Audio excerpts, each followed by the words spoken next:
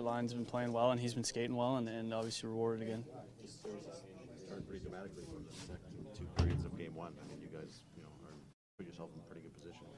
Yeah, but I mean, it's still early in the series. I think there's still a lot of hockey to be played, and we need to regroup for tomorrow and get ready for the next one. Back-to-back games where Cam just completely shuts the door. I guess he didn't see a lot of shots, but he's pretty steady through that period.